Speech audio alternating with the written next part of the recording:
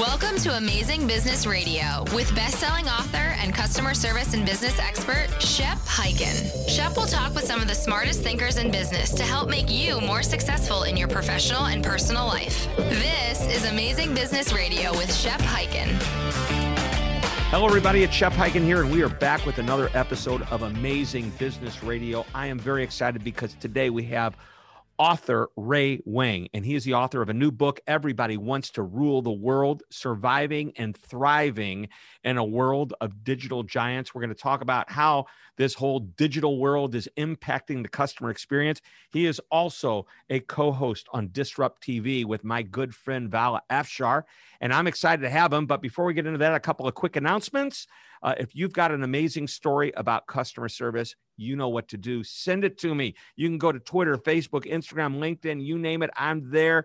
And if you have a question, just use the hashtag AskShep. I'll either answer it right there in the social media channel on my radio show, Amazing Business Radio, on my TV show, which is Be Amazing or Go Home. And by the way, that show can be found on Amazon Prime, Apple TV, Roku, and you can even go to beamazing.tv because we put some of the older episodes up on YouTube. So that's beamazing.tv. Let's get into the interview. Are you ready, Ray? I kind of gave you a little soft warm up there in intro, but Ray, I am holding the new book, Everybody Wants to Rule the World, Surviving and Thriving in a World of Digital Giants. Every time I've seen you speak, every time I'm hanging around you, energy just comes out of every orifice of your body.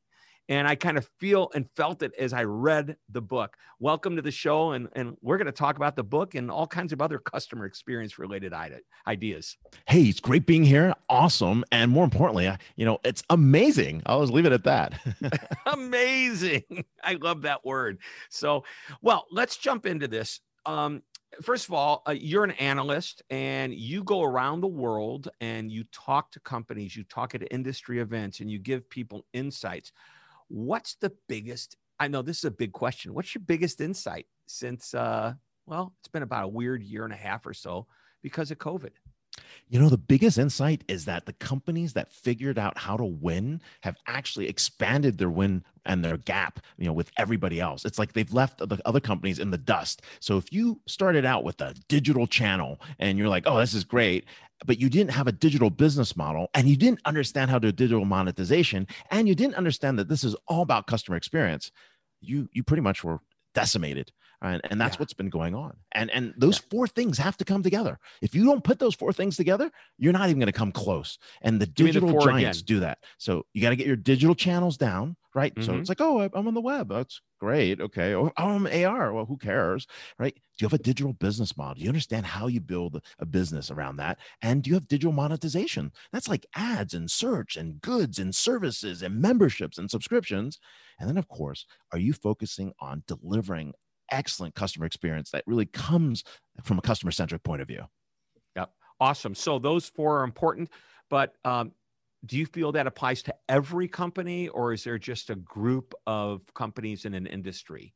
I think I know the answer. It has to apply to every company, but only a few have done it right. I mean, you're exactly right, Shep. Only a few have figured it out. You'd think by now, So I know one of them's got to be Amazon. Oh, Amazon's definitely there. Airbnb's one of those. Roblox is one of those. Starlink from, SpaceX is one of those. Coupang in Korea, it's like the Amazon of Korea. I mean, these companies get it. I mean, they're doing it better than everyone else. Postmates, Uber Eats, they're in that category. So we're definitely seeing that. These are all consumer type businesses, B2C. How about the B2B world? In the B2B world, the one that gets it, like it should be a poster child for this, is Honeywell, right? They figured it out end to end. You can see it across the board. And then, of course, a lot of the tech vendors have done a great job as well.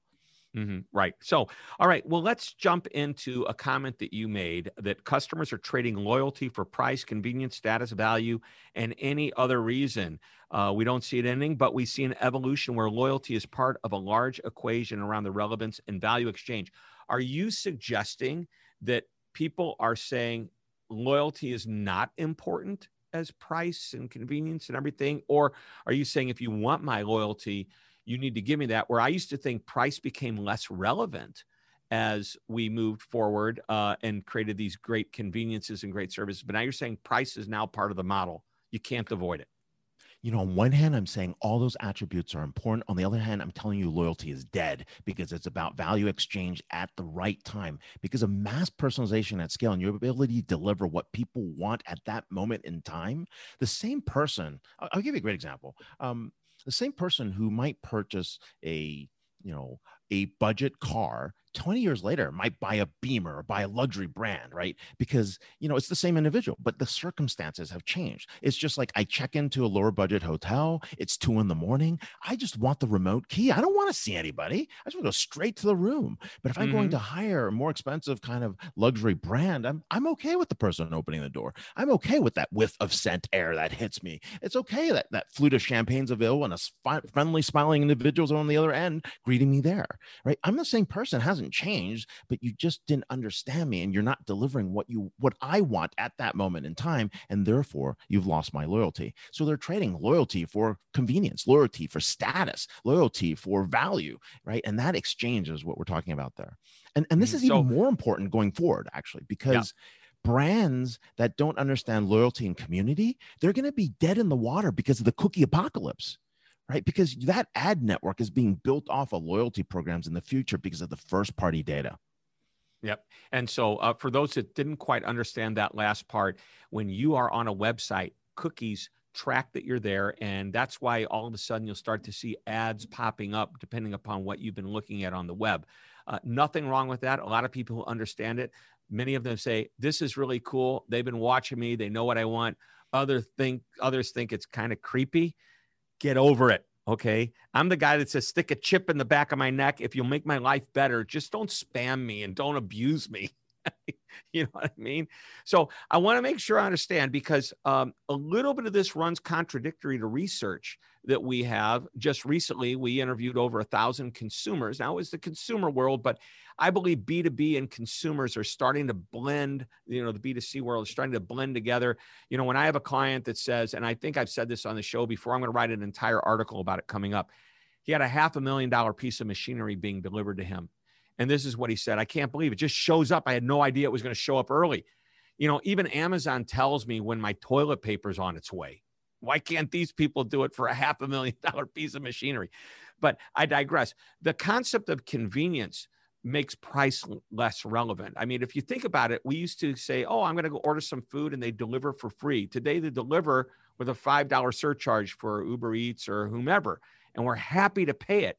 So how can you say that price is becoming a qualifier for a loyalty? Actually, it's not price. And the Uber Eats example is a great one here, because what's going on over there is 5 things that actually make the next set of digital giants. And the first one is customer account control disintermediation. Basically, if you think about what happened in the pandemic, restaurants who have hundreds, maybe thousands of customers gave up their customers to the food delivery apps.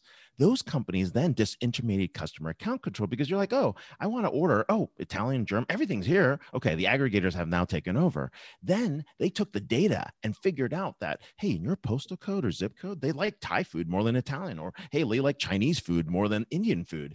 And then they started to monetize against that data and build a bigger network. So they went to, instead of thousands, they now have millions of companies that are in that space. And what that's allowing them to do is to compete on what we call data supremacy by aggregating these large networks, which create what we call data-driven digital networks. And so pretty soon, the food delivery app companies are the first place you go to. They actually can monetize the data. They know how to actually build better kind of models. They're delivering on better customer experience because of that data and insight.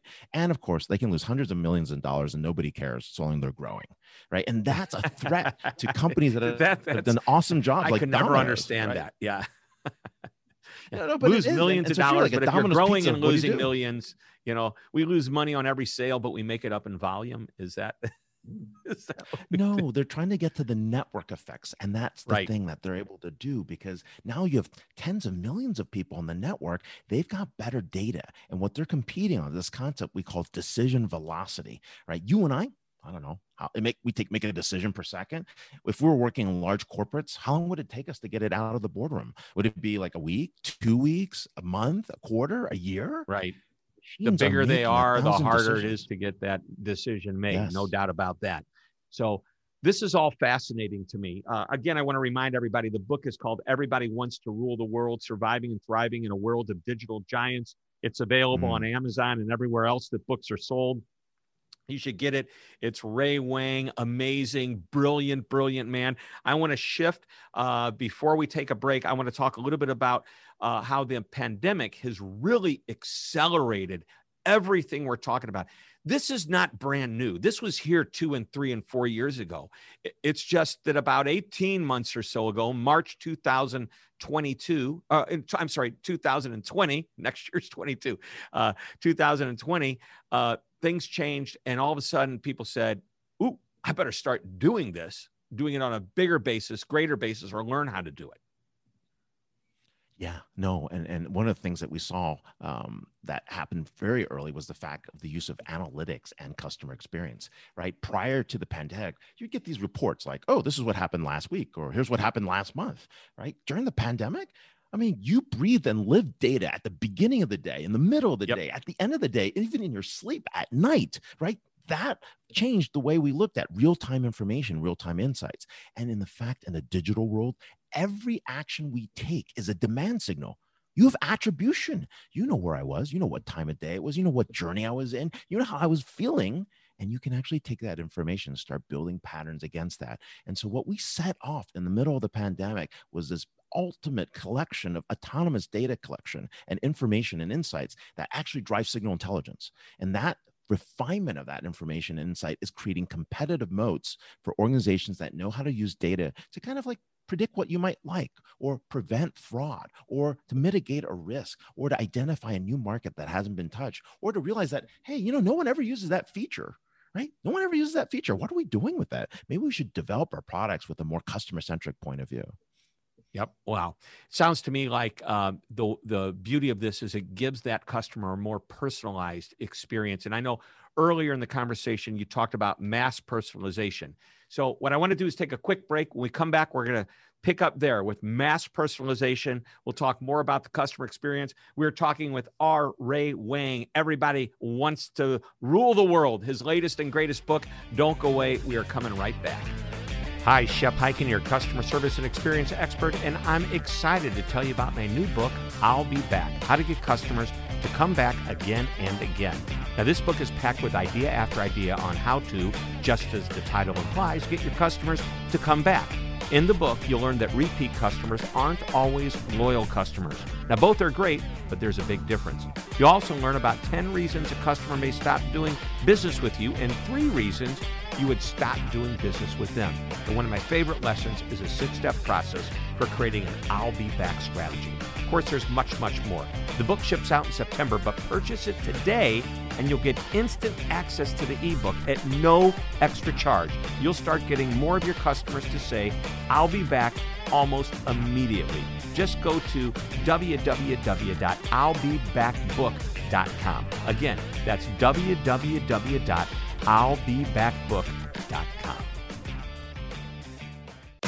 You're listening to Amazing Business Radio with best-selling author and customer service and business expert, Shep Hyken. We're back on Amazing Business Radio. We are talking with Ray Wang, author of Everybody Wants to Rule the World. Ray, we started to go down this road. You mentioned it earlier in the conversation, mass personalization. And that's like almost an oxymoron. It's like jumbo shrimp. How does something mass become personalized? And I realize you can put customers into buckets to identify, oh, these, like Nike, these people love running shoes. These people like to play basketball. These people like to play soccer. So you can market that way.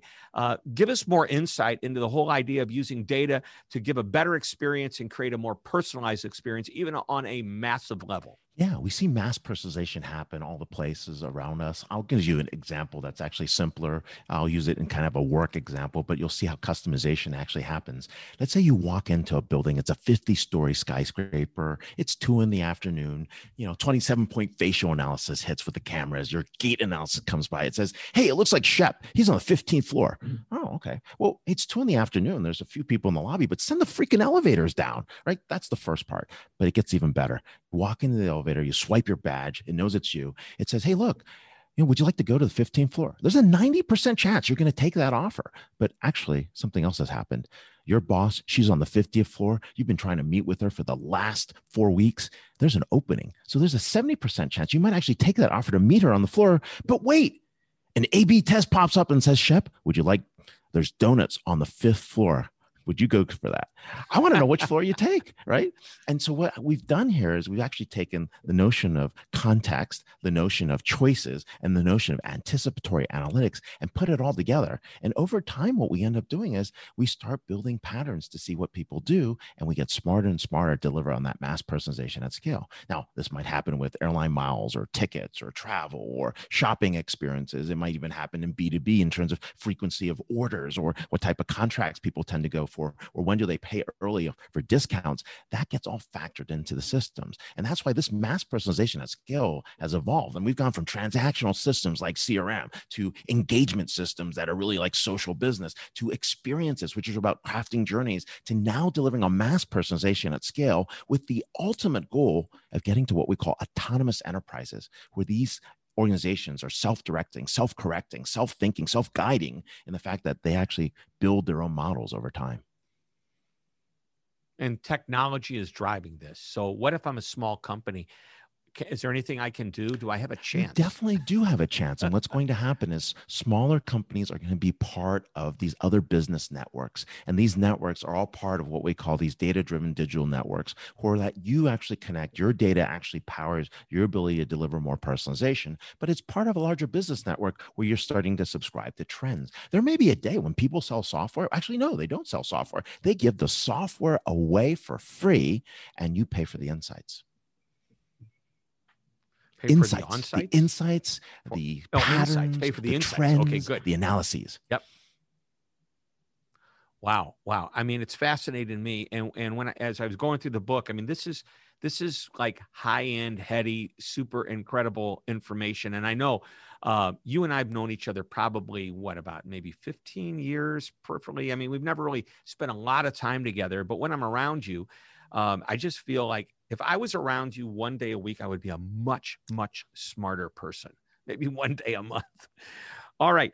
Something that you talk about in this book has to do with, and I think it directly impacts the customer or consumer or client, whatever it is. You talk about, we're starting to see innovation and new offerings at lower prices, but because big companies are growing and they're buying and acquiring, it's going to create, you call it duopolies and monopolies, but even if it's triopolies and quadropolies, if there is such a word, basically we're narrowing the competitive field down. And you don't think that is good for the consumer? Yeah, I think it's really bad in the long run. But right now, we're getting some benefits from that scale. So today, for example, our ability to actually access AI, do language translation, even do this call, right? Do the taping, that's all come from the innovations from these digital giants. But what we actually see is in some markets like North America, there might be only 50 major markets with 100 different companies. That would be like 90% of the Fortune 500 decimated by 2050, because companies are building duopolies faster and faster than they were in the past. In the old days, Airbus versus Boeing, Burger King versus McDonald's, Pepsi versus Coke. These things took 40 to 50 years to get there. But today, organizations are building companies much more quickly. Take Google, became a dominant player in search. One would say even monopoly in search in less than 10 years. Facebook was dominant in social in less than 10 years, right? Now, here's the other interesting thing. Traditionally, what happens is you actually stay in your swim lane for your business model, and you make money doing the things that you do in your specific industry. But in a digital world, you can only monetize in 6 ways: ads, search, goods, services, memberships, subscriptions.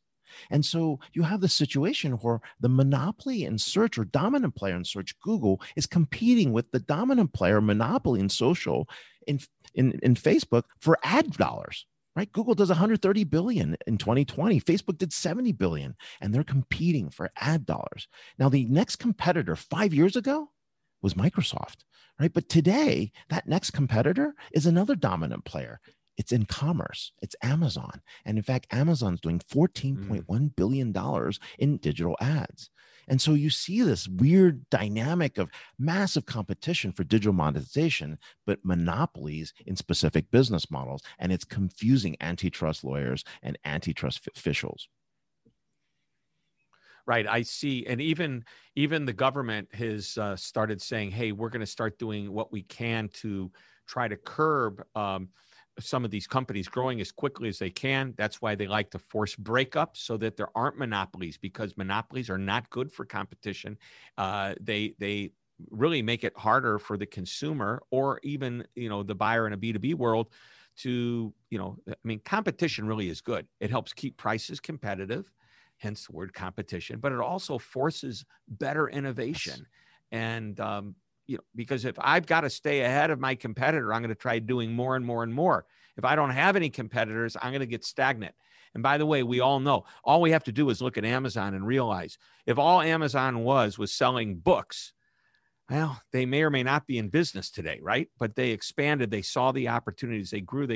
And Amazon, as we know it from a retailer standpoint, makes less money. They may have bigger sales, but they make less money than they do in their AWS cloud services. It's part of that, but we have to be careful to make sure that we do have rules in place. And we have antitrust legislation when, big tech companies and these digital giants are no longer innovating. They're buying out the competition and shutting them down. They're reducing the number of choices that are out there. They're driving up prices. Well, that's when we need antitrust. That's when we need that regulation. But today the benefits outweigh the costs. And that's why they're still in business. And that's why it's very hard to put an antitrust suit against them. I mean, there's that one person in DC, like that individual at a district attorney is like, we're going to sue Amazon for making all the prices lower. You're like, really? I was like, I know with this, So, but in your book, you talk about, or you write about, the prices aren't necessarily lower at Amazon anymore. However, and by the way, this is what I love about Amazon is they say you could buy it somewhere else outside of the Prime program for less money.